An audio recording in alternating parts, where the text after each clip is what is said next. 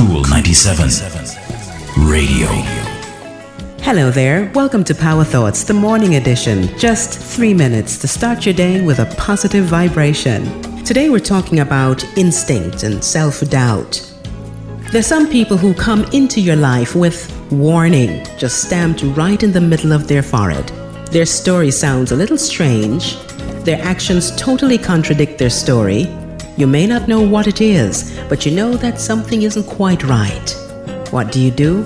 You trust yourself.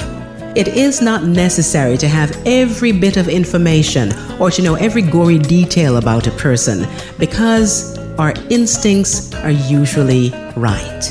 People show you who they are by what they do. If it doesn't feel right, they're probably not right.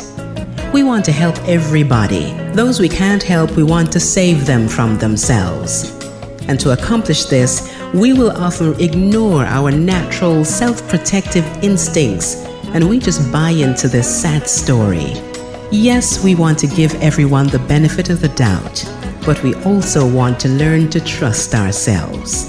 Learn to trust what your inner voice is telling you. If the person is real, you will find out. Until then, we must stop bandaging bleeding hearts.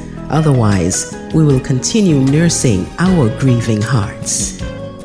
Nothing ever strikes without a warning.